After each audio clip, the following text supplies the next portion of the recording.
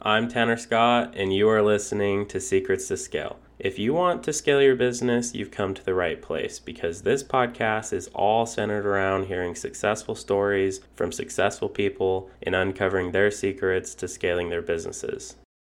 This week on the show, speaker and author Paul Ross joins me to talk about changing your selling mindset. Paul has some really insightful tips on how to approach sales in a way that keeps your prospects engaged. You definitely don't want to miss out on this episode, so stick around.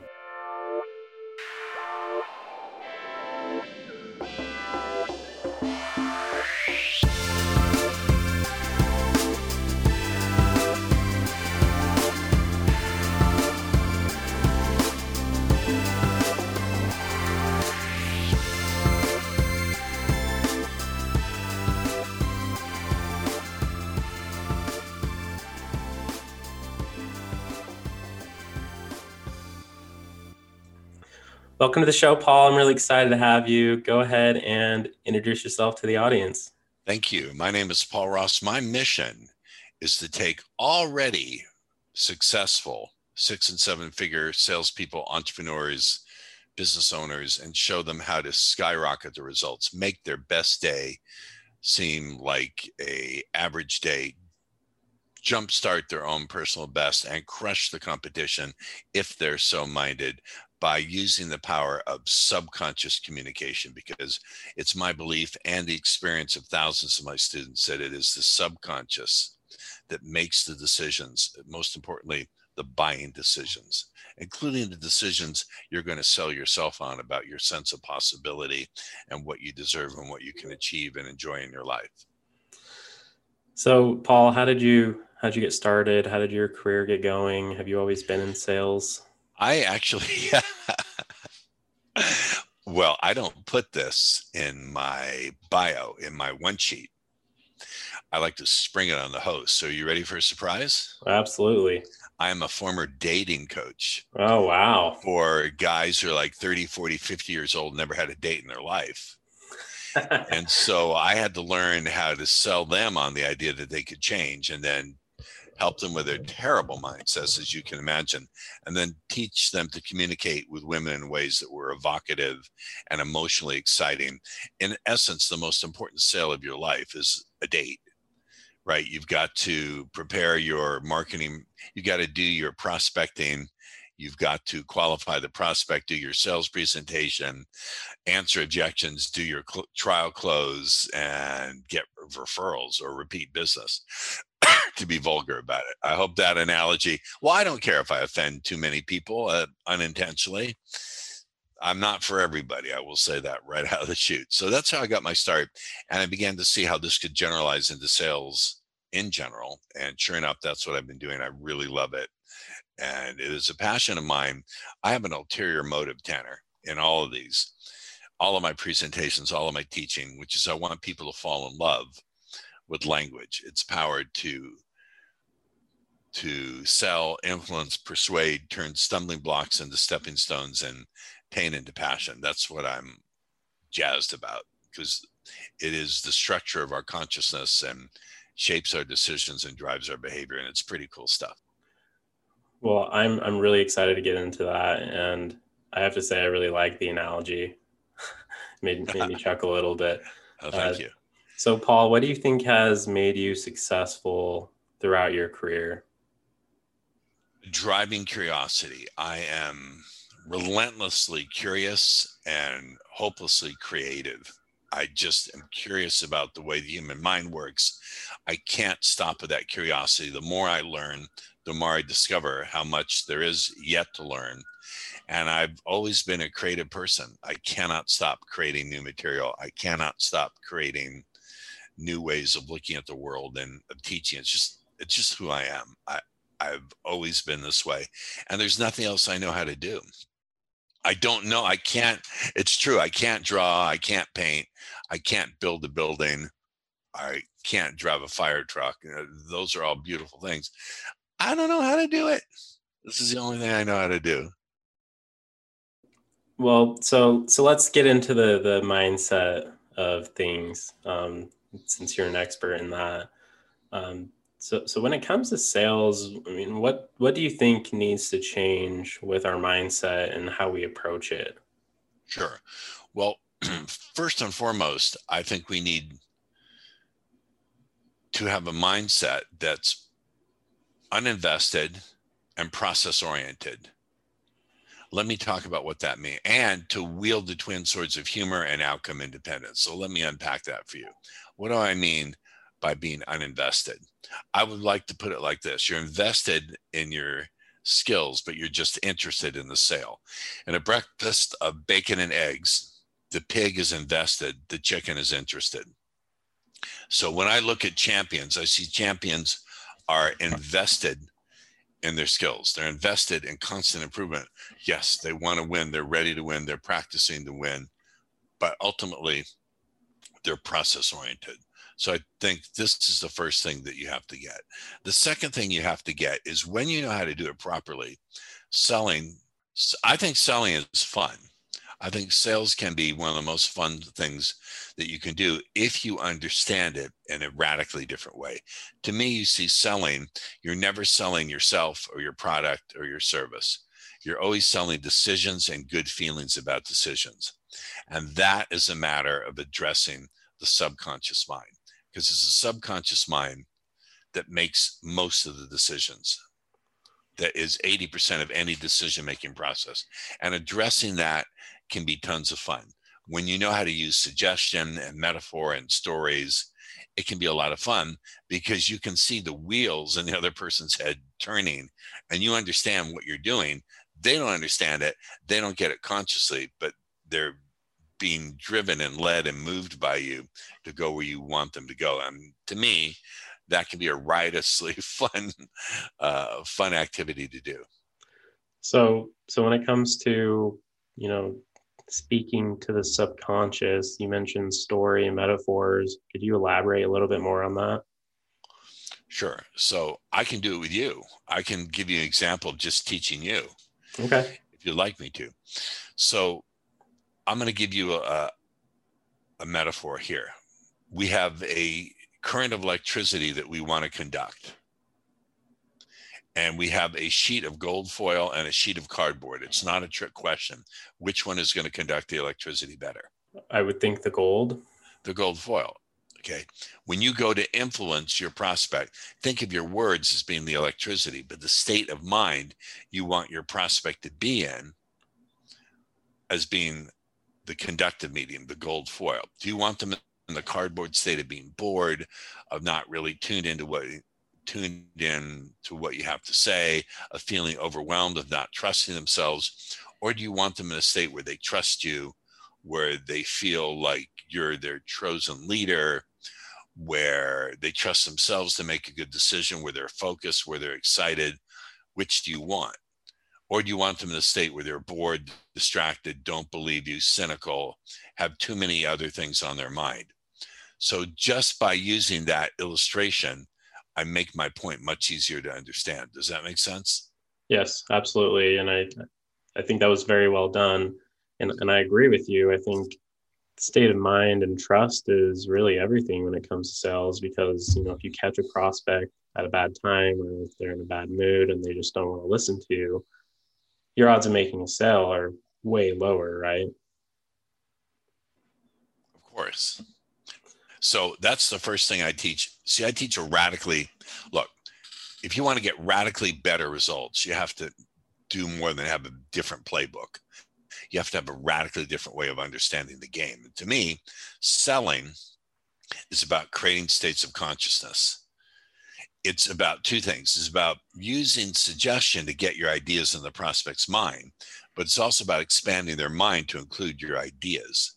Because the idea that your prospect knows what's best for them is just a false and far too optimistic view of human nature.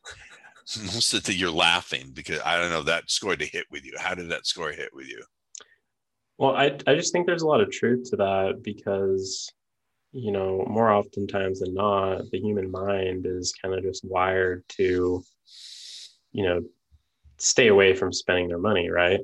And that's a natural thing for them. And so you have to, like you said, kind of rewire the way they think about things and, you know, get them to really understand the value proposition that's at play. Correct. So Paul, what are the 4 words you can use in the first minute of a sales presentation to create immediate and unbreakable rapport and trust? Those words are, give me your money now. I love it. No. So I'll give you those words, but as a teacher, I always want to teach the concepts first.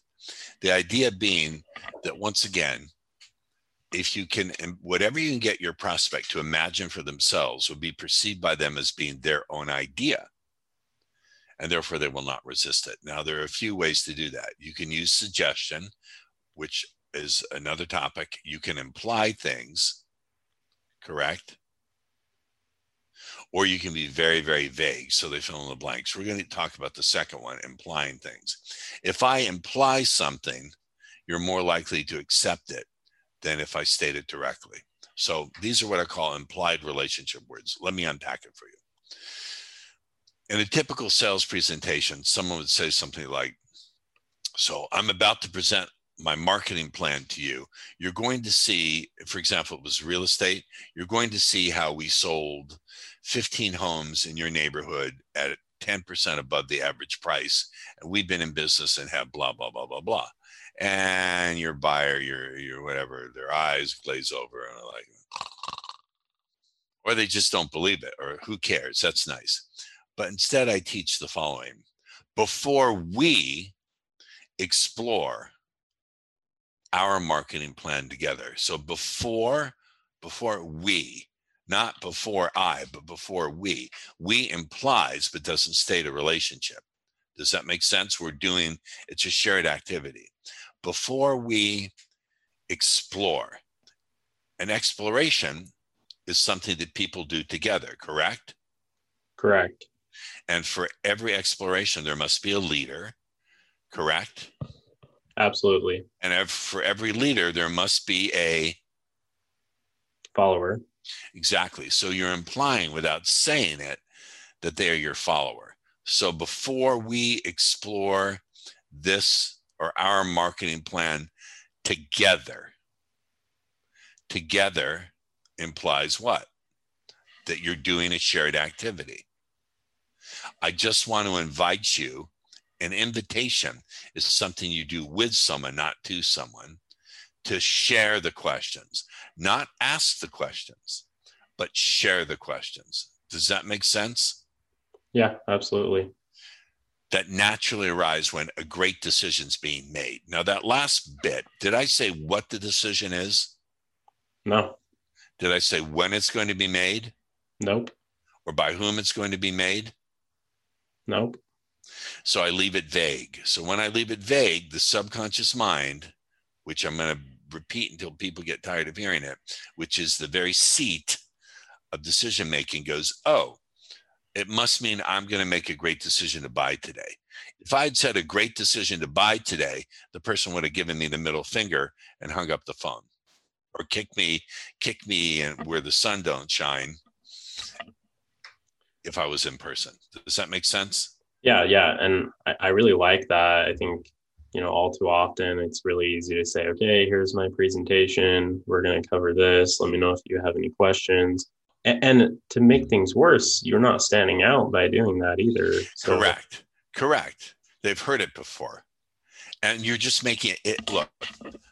I used to tell my dating students that any communication you can put on a chart or a graph or a prospectus is not going to be emotionally exciting. It's going into the fact part of the mind, and that's where you keep your skepticism.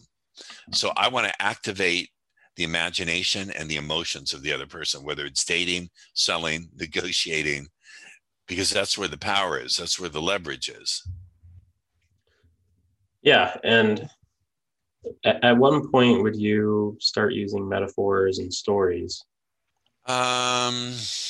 It depends on what point in the sales process I'm starting to uncover a lot of resistance. But I use metaphor and stories more when I'm teaching my clients than I teach them to use in their own sales process. You could tell a story about a client who, in a similar situation, who had success. So, so Paul, what's the first thing about your prospect that you need to focus on if you want to increase your sales? Again, what state of mind do you want them to be in? What states of mind do you want them to be in when they receive your facts, figure, data, etc.?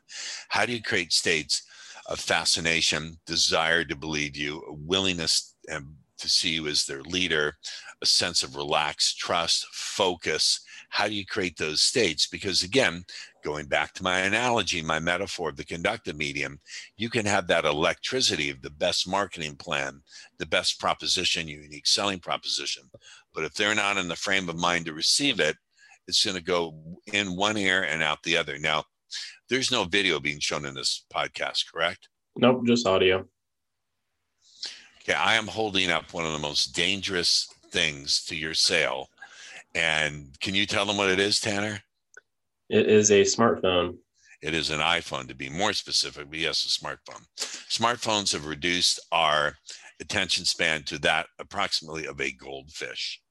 So you better also think, how can I create those states of focus and those states of high concentration? Because even if your prospect starts out initially interested in what you have to say, that doesn't mean they can even stay that way.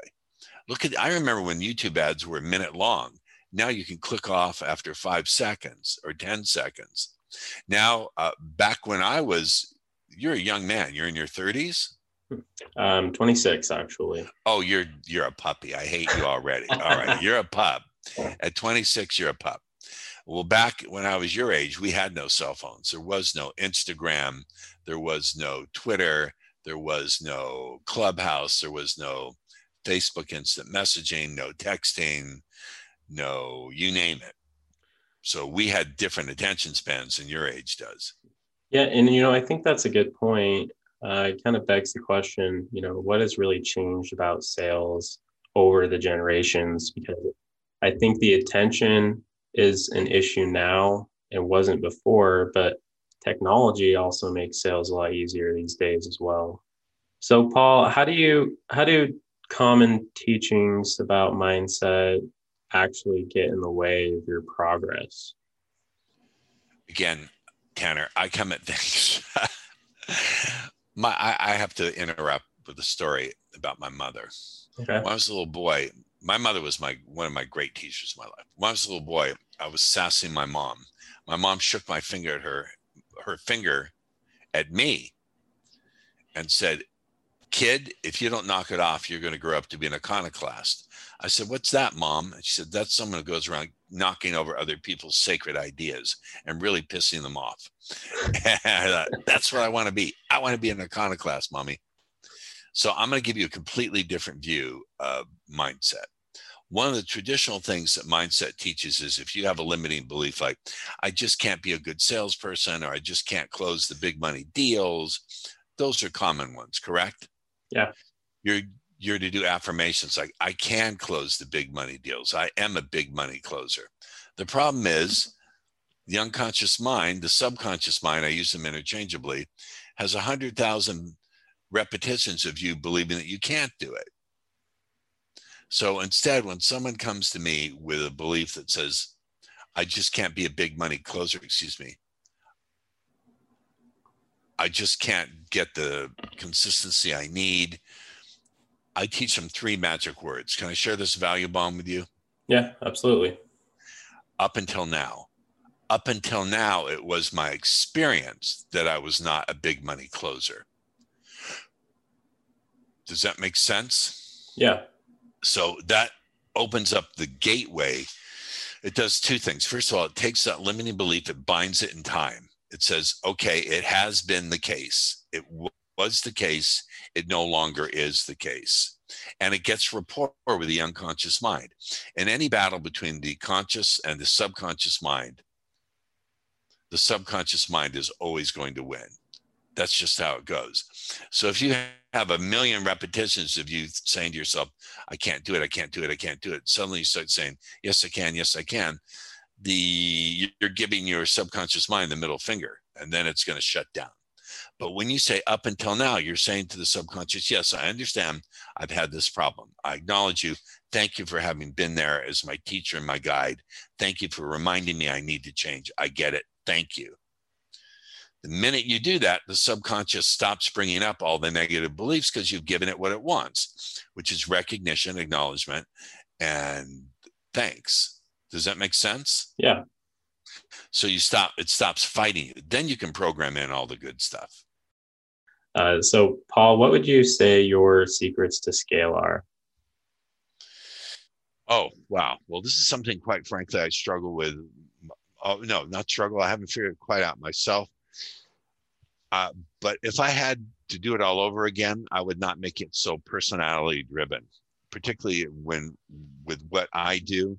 When I taught my dating stuff, it was very much about me as this giant over the top personality. I would say to be scalable, document everything you do, think in the future.